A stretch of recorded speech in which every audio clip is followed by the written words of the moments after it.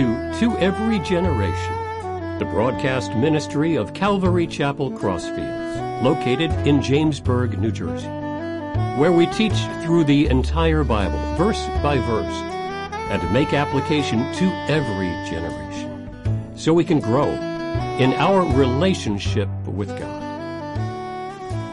This morning we're going to be in Ezekiel chapter 30 in the Old Testament. And the last time, the message was titled A God Complex. And it was very interesting because, you can look at the pharaohs, you could look at the monarchy in Europe, you could look at really any leader, right? Some leaders in our own country. Some lead and they govern. Some feel like it's their God-given right to rule, and they're dictatorial. But when we go into the scripture, certainly the message last Sunday, we really get to see the reason why, if a leader who's given power doesn't have God to check them in their lives, to give them the right position in the universe, and they don't know that, their power and their ego can be unchecked. So it doesn't matter if we're looking at history or we're looking out at the world today. Some leaders are kind, they really care about the people they lead over, and others are ever increasingly trying to take power. And listen, we've seen it in our own country. We see it overseas. So all you got to do is watch these world leaders on the stage, see how they behave, how they act, what they say. So a God complex, definitely a very good sermon to get, and you can get it for free off the website. Today, the message is a type of the world, or world system. Now, today we're going to be speaking about Egypt. We've been covering Israel and Judah and Tyre and Sidon and Babylon and Assyria. So we're really going to kind of end with this one nation, Egypt. And it's interesting to watch their ebbs and flows over the millennia. Very powerful, very long-standing. We covered chapter 29. We're going to do quickly 30 through 32. So 4 of these chapters in a row are devoted to Egypt. What does it mean? Egypt was a type of the world, and we can see that today, the world system. Remember, the world was forfeited back in Genesis when sin entered the world, and mankind kind of forfeited to Satan and those forces because it's been corrupted. Now we know that God's going to remake everything, but for the meantime, Egypt is still, or when we go back to the scripture, is still a type of the world, right? And we'll see, how did that affect the Israelites? How does that affect us today as Christians? So there's a lot going on there. Now, this is a Sunday morning. You expect application. You expect the sermon. You expect to leave the building and say, how can I apply this to my life? And we're going to do that. So something almost 3 millennia ago still has application. The themes, nothing changes. Humans don't really change. Civilizations rise and fall. Humans are humans. But let me just give you this, right? So some say, I'm not really so into the history lesson part of it. That's just not what I'm into. But check this out. I'm going to make an analogy. And now it's going to, I think, open other people's eyes if they weren't open before. So if I can make an analogy in 2021, this is commensurate to somebody today rising up in 2021 saying to everyone, I heard from the Lord and I have incredible detail and you've got to listen to me. In 2 years, in 2023, it doesn't matter the names of this is not a political statement. It doesn't matter the names of the countries. So in 2023, Russia is going to invade Canada and the Russians will be at our northern border of the United States at our doorstep. Now do I have your attention? That's what this is commensurate to. So what would be interesting if that happened today? I'm not making a prediction.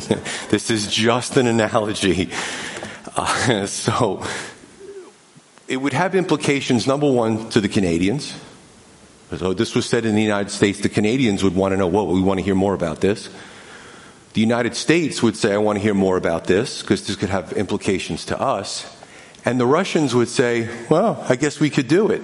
So when you go back in history and you look at what happened, to us it's a history lesson. To them it was, wow, how do we prepare for this? And some didn't prepare. They buried their heads in the sand and they suffered for it. So we're going to see this in 3 parts. We're going to look at the broken arm, the broken tree, and the broken monster. So let's jump in to Ezekiel chapter 30. The word of the Lord came to me, right? This is Ezekiel speaking. Again, saying, Son of man, prophesy and say, Thus says the Lord, wail, woe to the day, for the day is near. Even the day of the Lord is near. It will be a day of clouds, the time of the Gentiles. A sword shall come upon Egypt, and great anguish shall be in Ethiopia, which was formerly known as Cush. I'm going to get to that. When the slain fall in Egypt, they take away her wealth, and her foundations are broken down. Ethiopia, Libya, Lydia, and all the mingled people, Chub, and all the men of the lands who are allied shall fall with them by the sword. We're going to look at some of these alliances. Thus says the Lord, those who uphold Egypt shall fall, and the pride of her power shall come down from Migdol to Syene. Those within her shall fall by the sword, says the Lord. They shall be desolate in the midst of the desolate countries, and her city shall be in the midst of the cities that are laid waste. Then they will know that I am the Lord. When I have set a fire in Egypt, this is metaphoric, this isn't a literal fire, and all of her helpers are destroyed, on that day messengers shall go forth from me in ships to make the careless Ethiopians afraid, and great anguish shall come upon them, as on the day of Egypt, for indeed it is coming. Thus says the Lord God, I will also make a multitude of Egypt to cease by the hand of Nebuchadnezzar, king of Babylon. Sometimes people try to allegorize these scriptures, which is a mistake and bad Bible exegesis. They also symbolize everything, but here God is specifically saying by whose hands this would happen. He and his people with him, the most terrible of the nations, shall be brought to destroy the land. They shall draw their swords against Egypt and fill the land with the slain. I will make the rivers dry and sell the land into the hand of the wicked. I will make the land waste and all that is in it by the hand of the aliens or the foreigners. I, the Lord, have spoken. Thus says the Lord God, I will also destroy the idols and cause the images to cease from Noph. There shall no longer, which Noph is ancient Pelusium, we'll get to that. There shall no longer be princes from the land of Egypt, right? When you think of the pharaohs, watch this. There was a definitive point in time where the pharaohs ceased and foreign entities started to run the country until nationalization later, which Egypt today is nationalized. It's got its own borders. I will put fear in the land of Egypt. I will make Pathros desolate, set fire to Zoan, and execute judgments in Nah. I will pour my fury on Sin, the strength of Egypt. I will cut off the multitude of Nah, and set a fire in Egypt. Sin shall have great pain. Nah shall be split open. So, I'm interjecting a lot here. The names sometimes change and sometimes they don't. So Syria has always been known as Syria. Egypt has always been known as Egypt, with some ebbing and flowing of the borders. But then something like Persia became Iran. And some nations have changed their names, some have not. So we just kind of got to go into our encyclopedias and see. Basically, these are all cities and places within this area. And I'm going to say area because Egypt changed, and we're going to talk about that. The Noph shall be in distress daily, and the young men of Aven and Beseth shall fall by the sword, and these cities shall go into captivity. At Tahaphanes, the day shall also be darkened when I break the yokes of Egypt there, and her arrogant strength shall cease in her. As for her, a cloud shall cover her, her daughter shall go into captivity. Thus I will execute judgments on Egypt. Then they shall know that I am the Lord. Last few verses. And it came to pass in the 11th year, Isaiah is very clear, and he takes historical note of when these visions came to him, these prophecies, and the people that were listening would also write down, okay, this is the date. So later on, 100, 200 years later, somebody couldn't say, well, he wrote that afterwards. Again, it wouldn't even be in the Bible if that was the case, because it would have no meaning to it. Right? And it came to pass in the 11th year, in the first month, on the 7th day of the month, that the word of the Lord came to me, saying, Son of man, I have broken the arm of the Pharaoh, king of Egypt, metaphorically. And see, it has not been bandaged for healing, nor a splint put on to bind it, to make it strong enough to hold the sword. Therefore, thus says the Lord God, surely I am against Pharaoh, king of Egypt, and will break his arms, both the strong one and the one that was broken, and I will make the sword fall out of his hand. I will scatter the Egyptians among the nations and disperse them throughout the countries. I will strengthen the arms of the king of Babylon and put my sword in his hand. But I will break Pharaoh's arms, and he will groan before him with the groanings of a mortally wounded man. Thus I will strengthen the arm of the king of Babylon, put the arms of Pharaoh But the arms of Pharaoh shall fall down. They shall know that I am the Lord when I put my sword in the hand of the king of Babylon as he stretches it out against the land of Egypt. I will scatter the Egyptians among the nations and disperse them throughout the countries. Then they shall know that I am the Lord. So one is broken arm. The Lord reveals, we start with the kind of the first metaphor of a ravaging fire, which was when the Babylonians, and this happened with many nations. Egypt had such a great power structure, but over the years, as warfare has evolved and become more sophisticated, some of these nations were able to get into the heart of Egypt and cause some damage. Right? And we see these successive empires, Assyria, Babylon, Medo-Persia, Greece, Roman, and every time this new kid on the block flexed their muscles, their reach would go further and further east and west. And you can look that up in history. So verse 13, there will no longer be princes in Egypt.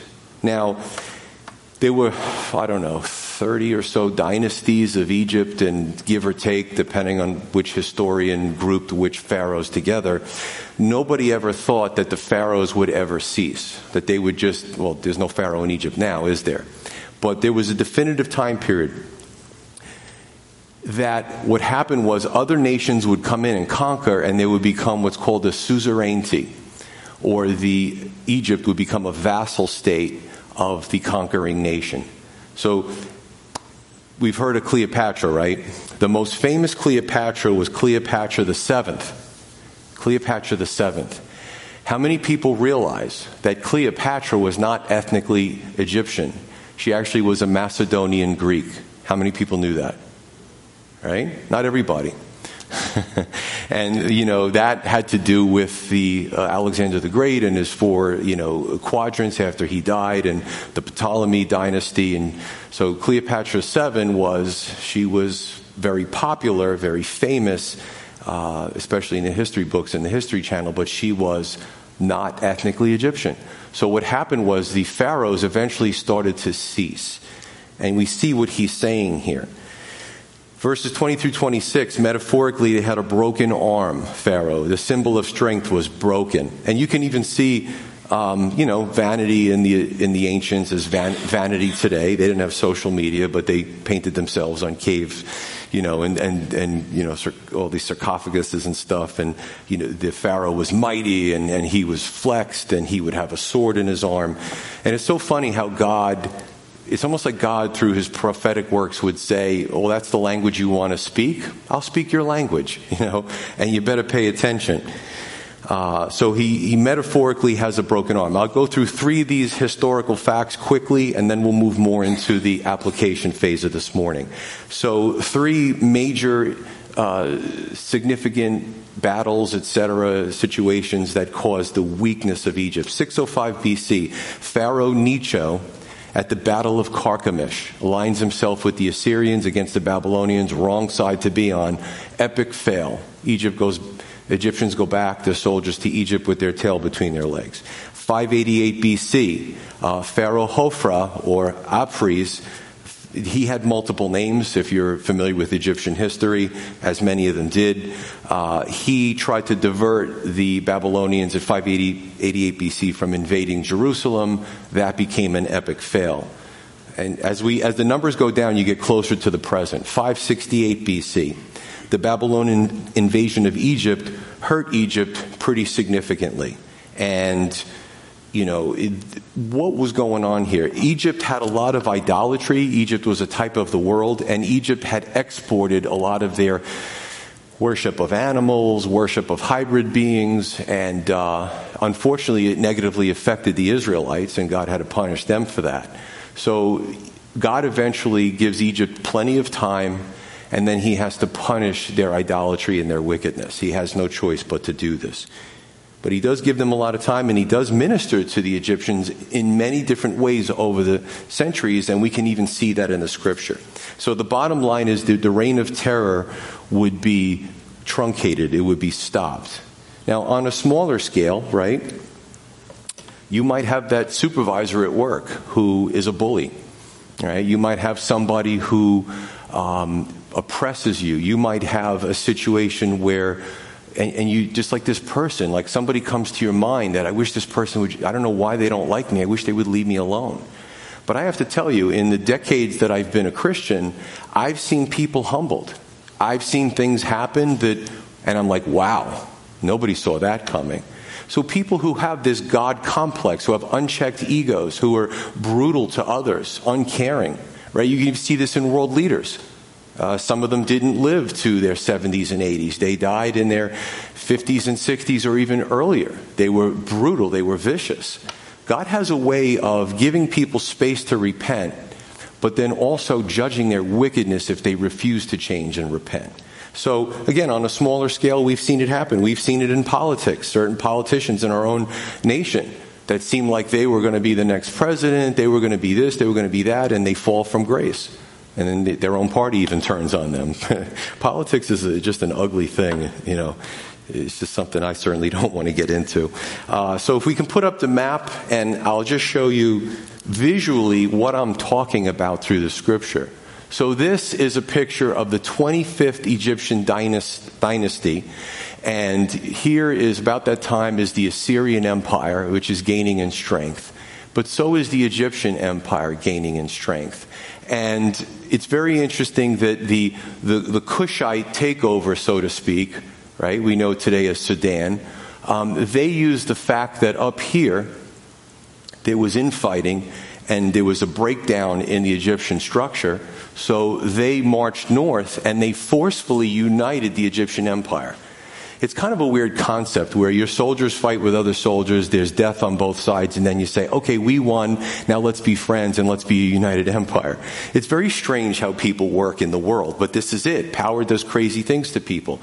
So the Cushite Empire was extremely powerful, but it was considered the Egyptian Empire, 25th dynasty. Now, if you know your African history or your geography or your topography today, what you see is that if you're familiar with it, which I am, is that Libya is over here. So this old Cushite, 25th dynasty encompassed modern-day Libya, modern-day Egypt, modern-day Sudan, and modern-day Ethiopia. Isn't that amazing? Now, if you know those countries today in Africa, Africa has some 53, 54 countries.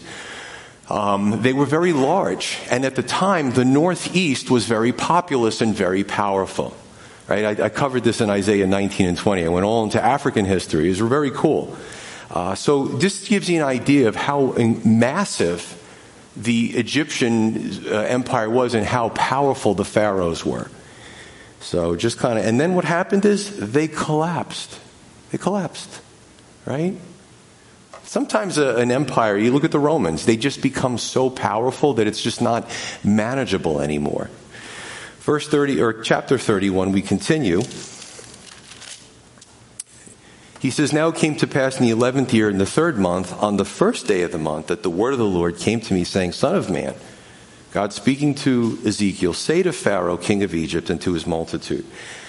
You realize that this didn't just go out to the Jews, right, to the Israelites. This went out to the Egyptians because God's desire for them was to repent and be saved.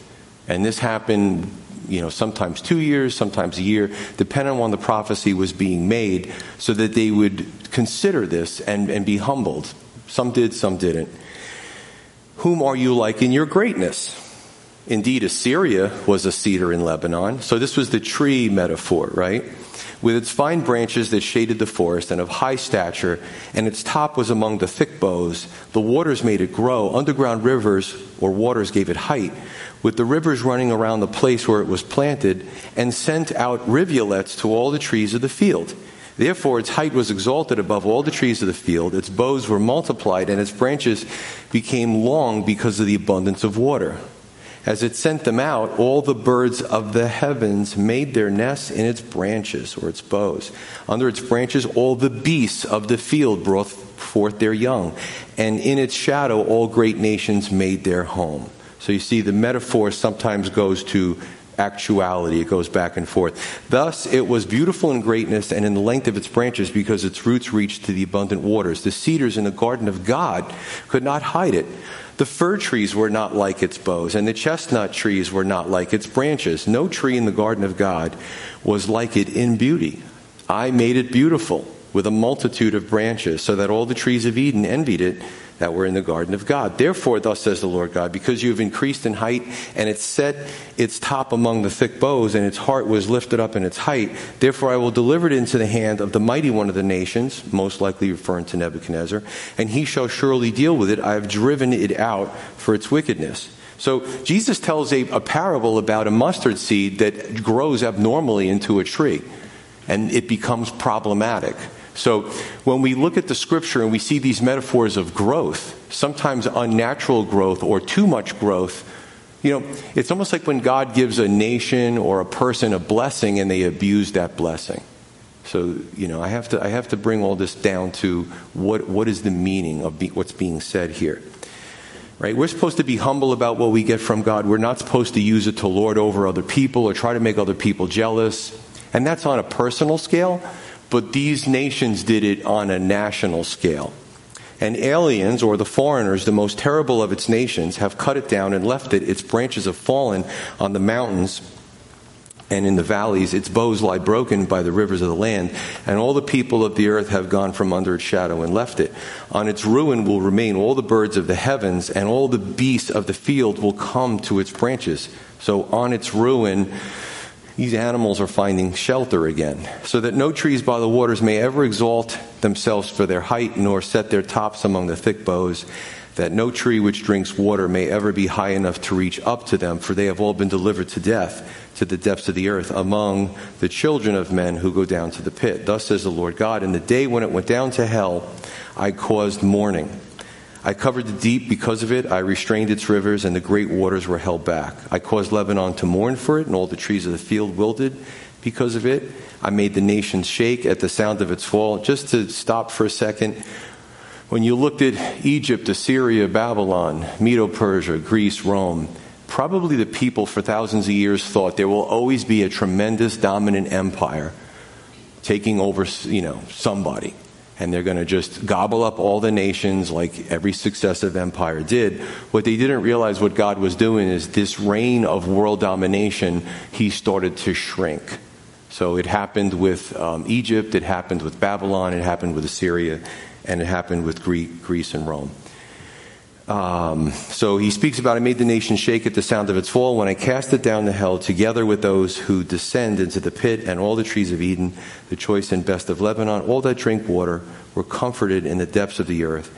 They also went down to hell with it, with those slain by the sword, and those who were its strong arm dwelt in its shadows among the nations. To which of the trees in Eden will you then be likened in glory and greatness? So God's speaking through the prophet to Egypt. What is your measure of greatness? What is our measure of greatness? When the disciples walked with Jesus, they bickered about who would be on Jesus' right and his left. They bickered about, they didn't probably have the word back then, but who would be Jesus' generals. And Jesus rebuked them. And he said, if you want to be great, you better be a servant. They were probably like, because, see, God's economy is different than what we're used to. The disciples, right, they were just men. They saw Rome, they saw Greece before, and they thought, hey, this Messiah, he's going to conquer the Romans. We see him raise the dead, and we're going to be his generals, and we're going to lead troops into war. They had no idea that Jesus' kingdom was not an earthly kingdom at that time. It will be in the future. So, even for us, how do we look as Christians? What do we look at greatness as? 10 promotions, to have more people under us, to have a ton of money in the bank, to have more than your neighbor. Those are just worldly things. But everybody gets caught up in it. That's why you're here on a Sunday morning, right? God is saying, listen, I gave you blessings, but you became abnormal in your power structure. And I had to take you down a peg. So I'm going to talk more about the pit in the next chapter. You shall lie in the midst of the uncircumcised or the other heathen nations with those slain by the sword. This is Pharaoh and his multitude, says the Lord God. Like God saying to Pharaoh, is it all worth it? Is it really worth it what you're doing now? So 2 out of 3 is the broken tree. God is saying to the Pharaoh at the time, we start with Assyria, and you think that he's speaking about Assyria, but you realize that he makes this connection to Egypt. Now, if you look at the writings of the Egyptians, so I have an Egyptian historical aficionado who's couldn't be here today, but he's going to call me and we're going to talk about it because he loves Egyptian history. I'm looking forward to that. But if you look at, it's so funny, I was looking at the reign of the pharaohs, and there was so many of them. I did so much research. I didn't want to turn this into a college class, but I did it for my own enjoyment. And you could see each pharaoh, sometimes the next pharaoh would switch alliances. Well, we like Israel. And then the next one comes and he goes, no, well, we like Babylon, or we like Assyria. And they just would turn on a dime. So God says, you have an attraction towards Assyria, but look what happened to Assyria. Do you really want to go down that direction? Right? And again, I'm paraphrasing. When I covered Isaiah 19 through 20, Assyria and Egypt, we learned that they fought each other in the late 8th century BC, and both soldiers, multitude of soldiers on both sides died. And then what does Egypt do? They make up, they kiss and make up, and they fight with the Assyrians against the Babylonians at the Battle of Carchemish. Egypt was impressed by Assyria until Babylon destroyed Assyria. Then there was nothing to be impressed by. And this was an omen to Egypt. You know, what are we relying on in this world? Right? God was asking Pharaoh. Who could get Pharaoh's attention? Nobody. Because he put himself as a pinnacle of the culture, right? And he also considered himself a god. And this was successive pharaohs. They literally considered themselves as gods. So the only person that could get their attention was actually God, right? And it's that saying that says, you know, when it comes to God, there's only one God. Stop applying for his position, right? It's a picture of humility, and people should read that sometimes, because it's like, who do you think you are, you know? But what are we relying on? And it's funny, I thought about this, the bank account, right? What are we relying on? Some of us don't have a whole lot in the bank account. Some of us may have more than others. But you see how inflation's going up? I mean, if we get into super inflation, what you think you have in the bank account is going to be worth about 50% or 60%. That's what inflation does. It takes what you've saved and you end up losing it overnight. It's the same figure, but it can't buy as much. So, and I'm just here to say, for me personally, I just get it. I just rely on the Lord. I can only rely on Him. He's got to be number one, because nothing else will stand the test of time. Egypt was unstable in her alliances. Israel was unstable in her alliance. Assyria was unstable in her alliances. Are we unstable in our alliances? And who are we aligned with? And why are we aligned with them? Friendship is great. However, sometimes people choose friends because of what they can do for them or what they can get for them. Do we make questionable alliances with questionable people for protection or to get a gain? I can tell you that I've done that in the past and I've gotten burned. And I don't look at God and go, oh, what'd you do that to me for? I know. I don't play games with God. When something happens, I can just objectively look in the mirror, look at my life and say, that's on you. You know what I'm saying? The mirror, right? I'm pointing to myself. It's not on God. It's on me. He just sometimes goes, you really want these people that much or that person? You think they could do more for you than I can? Have at it. And people complain. Why did this happen to me? What were your alliances? Who were the people you were hanging out with? What type of... Sometimes when someone is going the wrong direction, they shun their pastor, their leadership, and other Christians because they really want to go in this direction, and they know subconsciously that they're going to get good counsel from good people, so they don't want to hear it. So they completely block out that section of their life, and they go down that path, and then they go, why did this happen to me? Please, stop. Stop. We were all here for you. Verse 6. The birds nesting in the branches, the wild animals. Again, Jesus spoke about this in the parable of the mustard. Really, mustard, it was like a bush that turns. And you know, it's funny, I've seen this in nature. Maybe there's a certain nutrient in the ground that makes something grow unnaturally. And, you know, in a different location, it grows normally. And you see this abnormal growth where then it starts to, my wife's the master gardener, it starts to bird nest, and it doesn't really last because it got too big too quickly. There's a lesson. So Jesus speaks about that in that parable. In Daniel 4, he speaks about this interpretation of Nebuchadnezzar being the great tree. And he said, and in its branches were the birds, and the wild animals found shelter. Now that's a pretty picture. I'm all into nature. But you got to watch the metaphors, and you got to watch the symbolism.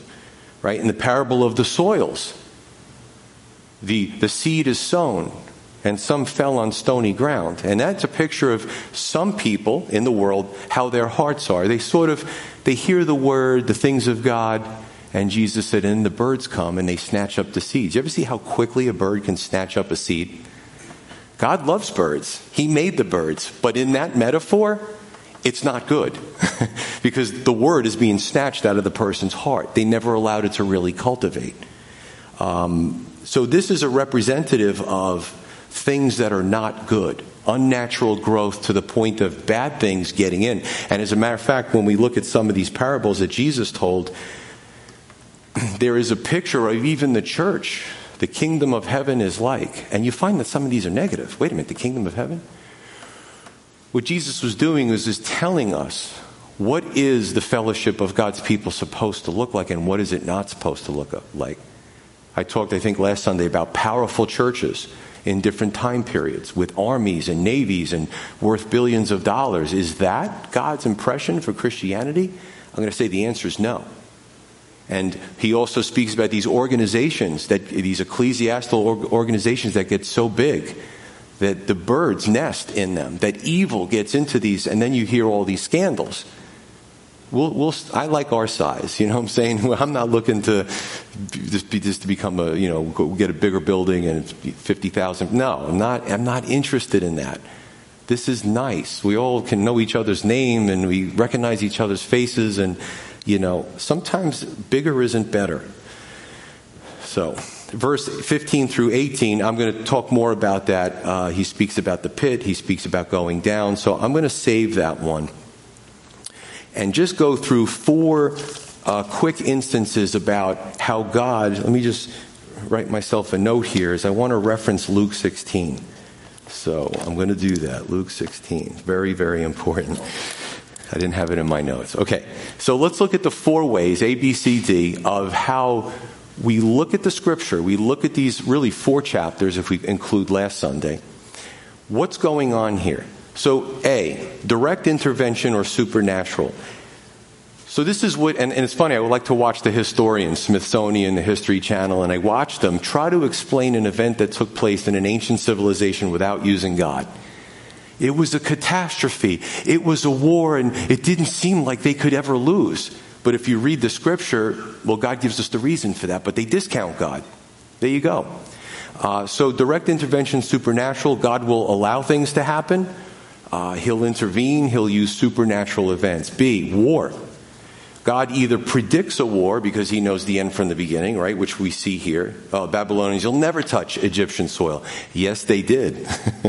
He predicts that a war is coming, or he stirs up one nation to humble another nation. And when we get to Ezekiel 38 and 39, which is coming in a few weeks, it will blow your mind.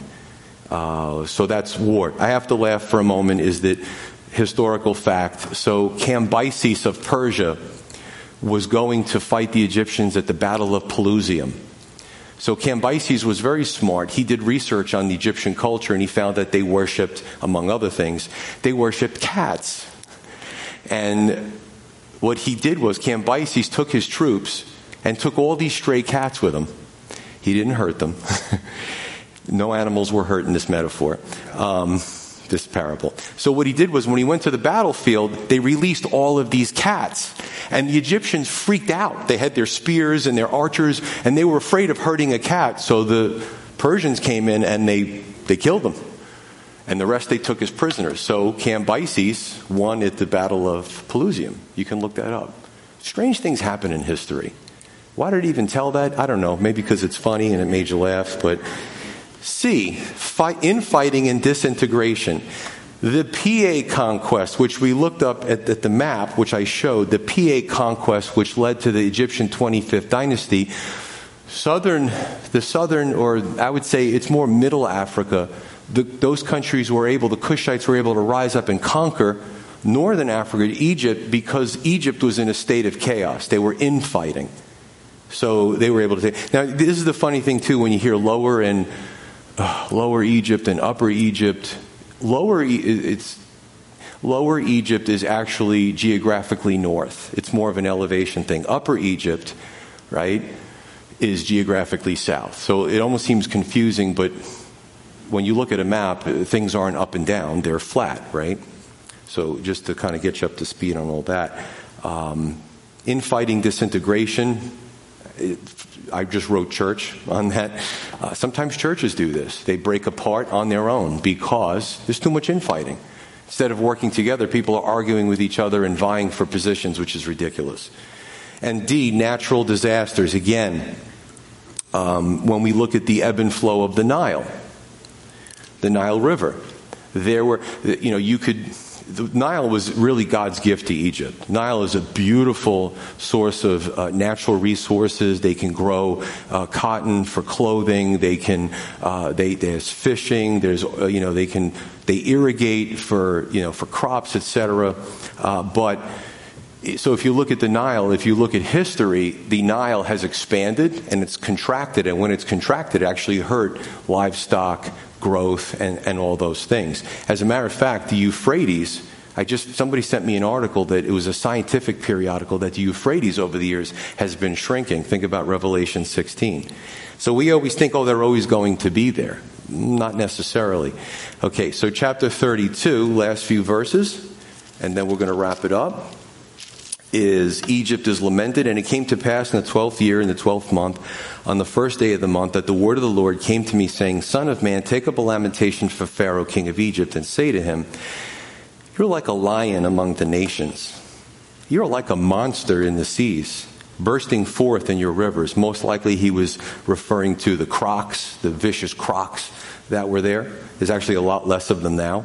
Troubling the waters with your feet and fouling their rivers. You ever watch how the crocs move and they dust up the mud and all that kind of stuff? Thus says the Lord God. They're kind of cute, but I don't think I would pet one. Maybe the millennial kingdom. Verse 3, I will therefore spread my net over you with a company of many people, and they will draw you up in my net. Then I will leave you on the land. I will cast you out in the open fields and cause to settle on you all the birds of the heavens. And with you I will fill the beasts of the whole earth. I will lay your flesh on the mountains and fill the valleys with your carcass. Not a pretty picture. You ever see how I don't like to, I really love animals, so I'm very sparing on how I look at some of these nature channels. You ever see how a croc kills something? It's brutal. You think, they're so low, they're short, they don't, let me tell you something. When they get a hold of you, just stay away from crocs. Okay, just felt like I needed to say that. But they bring them in the water and they thrash and they spin and they drown it, and then, it's just horrible. So it's a good metaphor that God uses here. Okay. I will also water the land with the flow of your blood, even to the mountains, and the riverbeds will be full of you. When I put out your light, I will cover the heavens and make its stars dark. I will cover the sun with a cloud, and the moon shall not give her light. All the bright lights of the heavens I will make dark over you and bring darkness upon your land, says the Lord God. So some see this, and I don't get into splitting hairs, is that sometimes when God is speaking about that time period of Egypt, he'll take little references from Egypt's past, little references from maybe the future, the nations in our future, millennial kingdom kind of things, but the meat of it has to do with actually what was going on at the time. So some people see pictures of some of the plagues and different things, which I'm fine with that. I will also trouble the hearts of many peoples when I bring your destruction among the nations into the countries which you have not known. Yes, I will make many peoples astonished at you, and their kings shall be horribly afraid of you when I brandish my sword. So God is saying, I'm going to brandish my sword. Does God have a literal sword? No, he doesn't need one, but we're going with the metaphors, right? I brandish my sword before them, and they shall tremble every moment, every man for his own life in the day of your fall.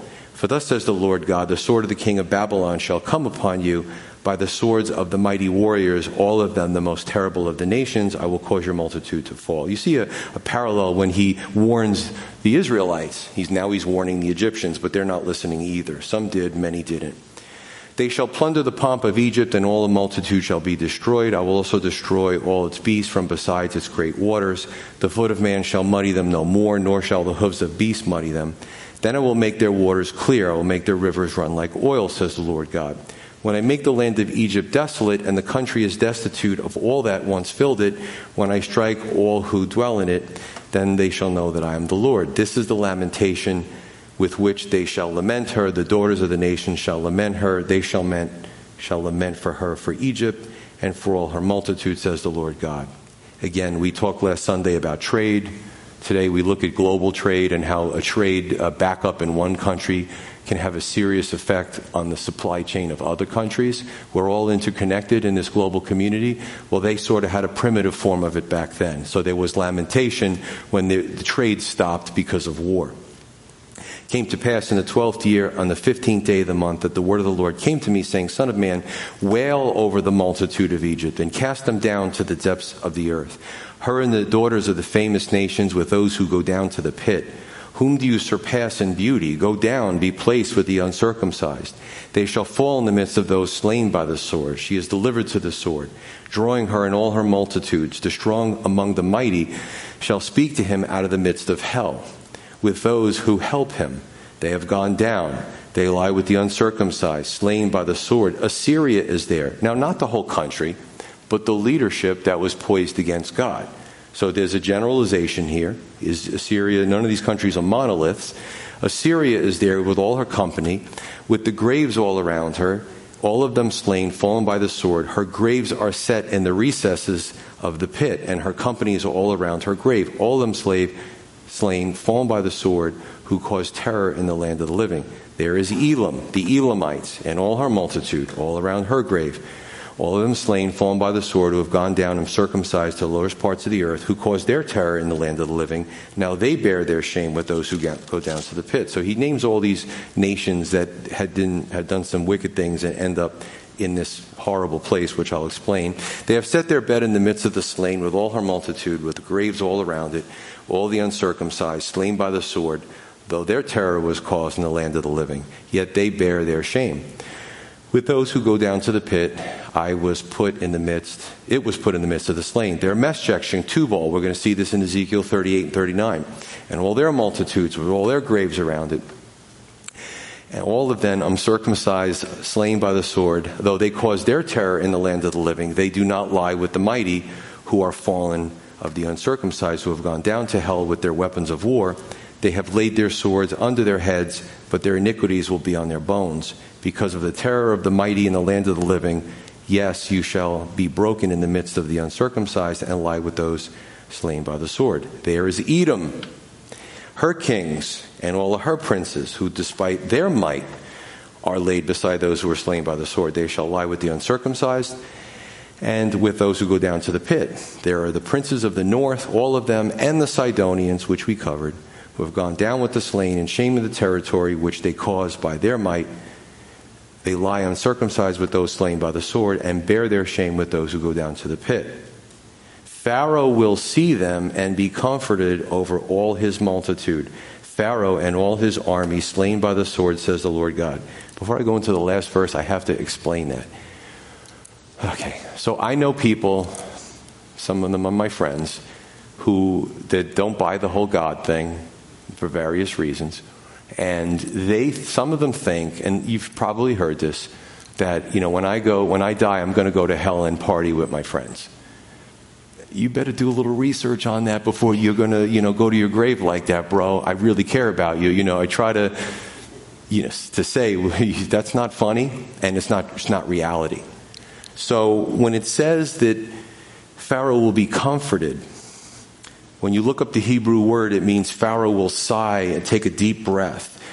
It's an indication of strong emotions. So I liken this to is that Not comfort in that, oh, this is a great time down here.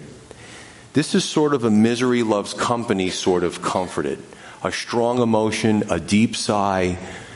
It's almost as if you're in hell and you're miserable and you go, oh, good, Bob's coming down here. I hated that guy while we were on the earth, Sort of a weird misery loves company, the Assyrians, that the brutal ones, the Elamites, the Sidonians. Pharaoh's going to see the same thing. So he's trying to say to him, amend your ways. Amend your ways. Hell's not fun. It's not funny. Some churches don't preach it anymore. They're going to have to miss whole parts of the Bible because they don't want to trigger anybody or offend somebody. Listen, you could be triggered by the concept, but that's not going to stop the reality of that it exists. And there's a way to get there. So I would prefer not to be liked here and people to watch and turn it off and say, this isn't the church for me. I'm okay with that because I know I did my job. Just like God was warning them through Ezekiel, I'm warning whoever's watching, who may be here today, I'm also warning you through Ezekiel.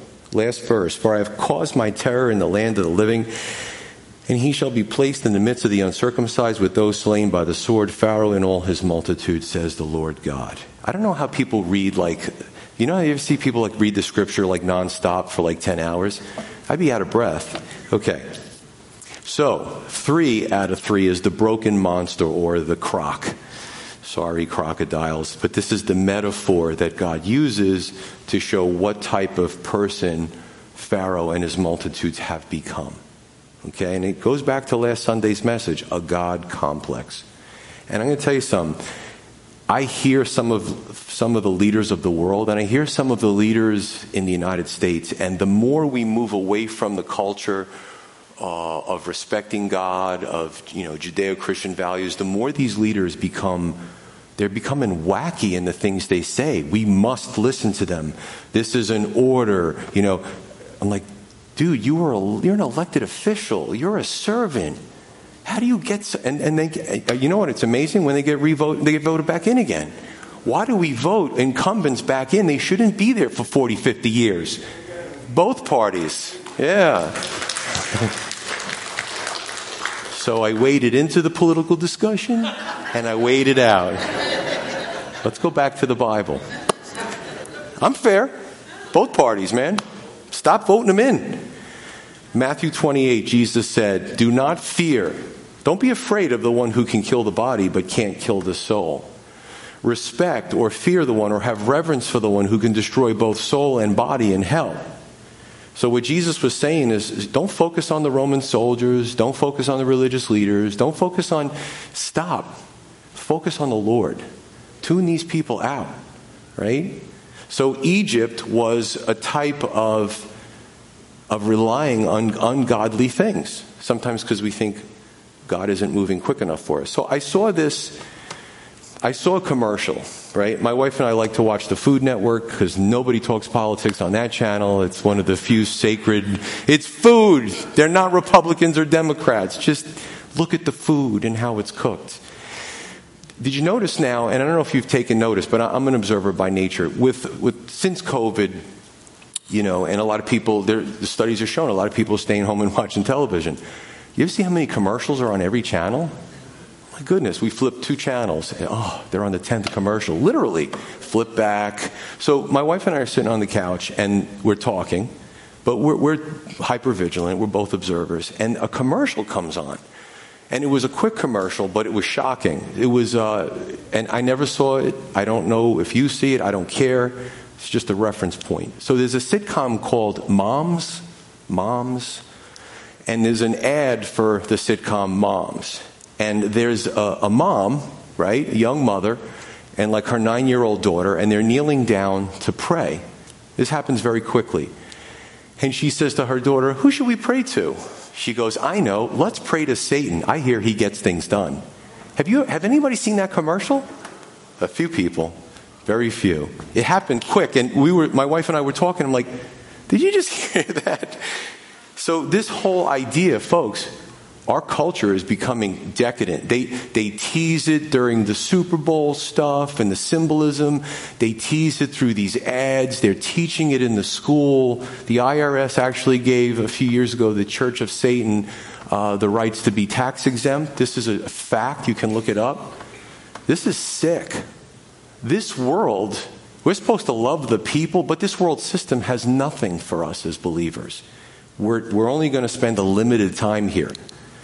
So this is what's going on, and what Satan controls the world system. So this is no surprise that he knows his time is short. He's coming out more. He's making it so it's a subtle thing. We're conditioned to subtly accept this now, right? There's a lot of debates in school board meetings over various things, and that's one of the things where they're teaching weird stuff. They're teaching grade school kids about, I can't even say from the pulpit, like very graphic sexuality, and parents are like, this is ridiculous.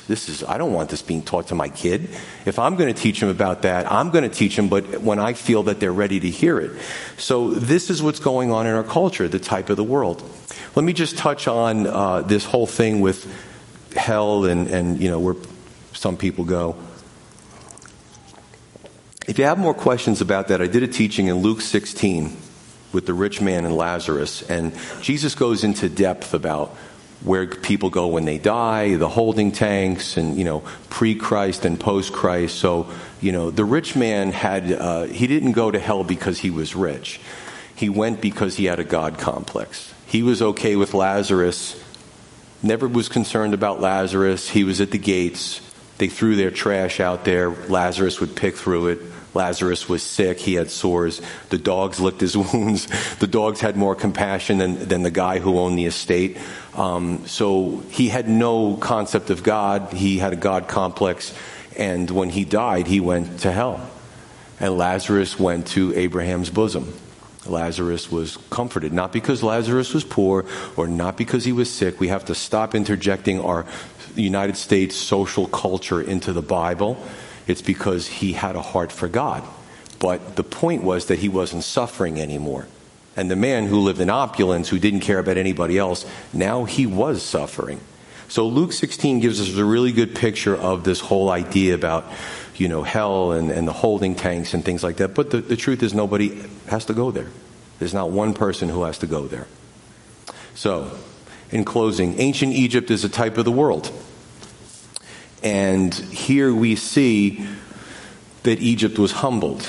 And if we look at Egypt today, it's nothing like it was in its former glory.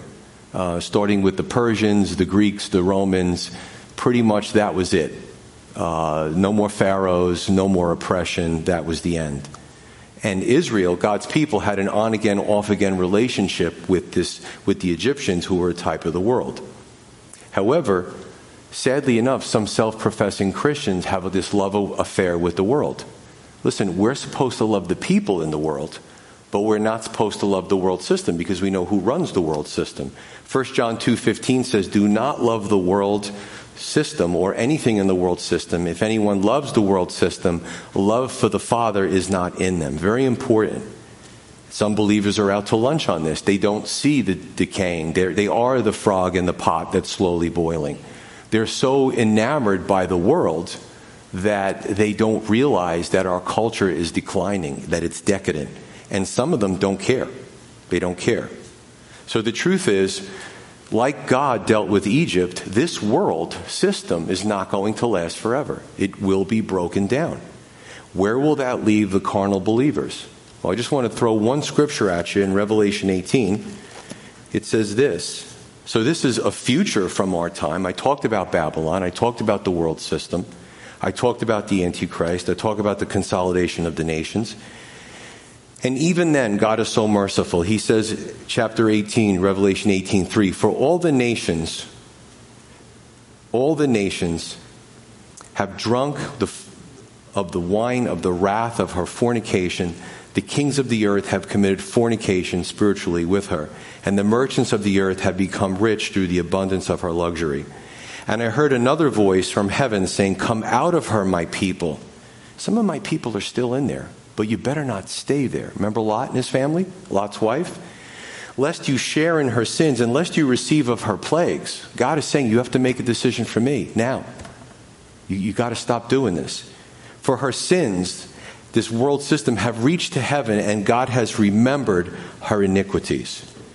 And this is powerful because, today, what is it going to take for some to stop straddling the world and Jesus? Because Jesus respects himself, and his attitude will be like, go ahead, have the world. You think you're straddling me in the world? Jesus has to be standalone. People ask me this question all the time. Jesus is not going to share, the Lord isn't going to share his glory with anyone. So it's something to consider as we close that, yes, this happened close to 3 millennia ago, but yes, it's also applicable today. Let's pray.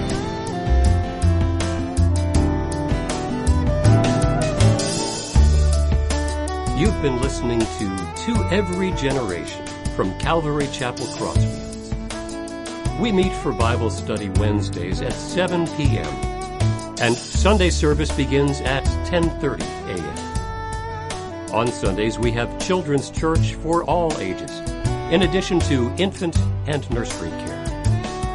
You can find out more about the ministry here at Calvary Chapel Crossfields by going to www.cccrossfields.org, where you can also watch or listen to previous messages. If you have any questions or have a prayer request, please email us at contact@cccrossfields.org. Thanks for listening, and may God bless.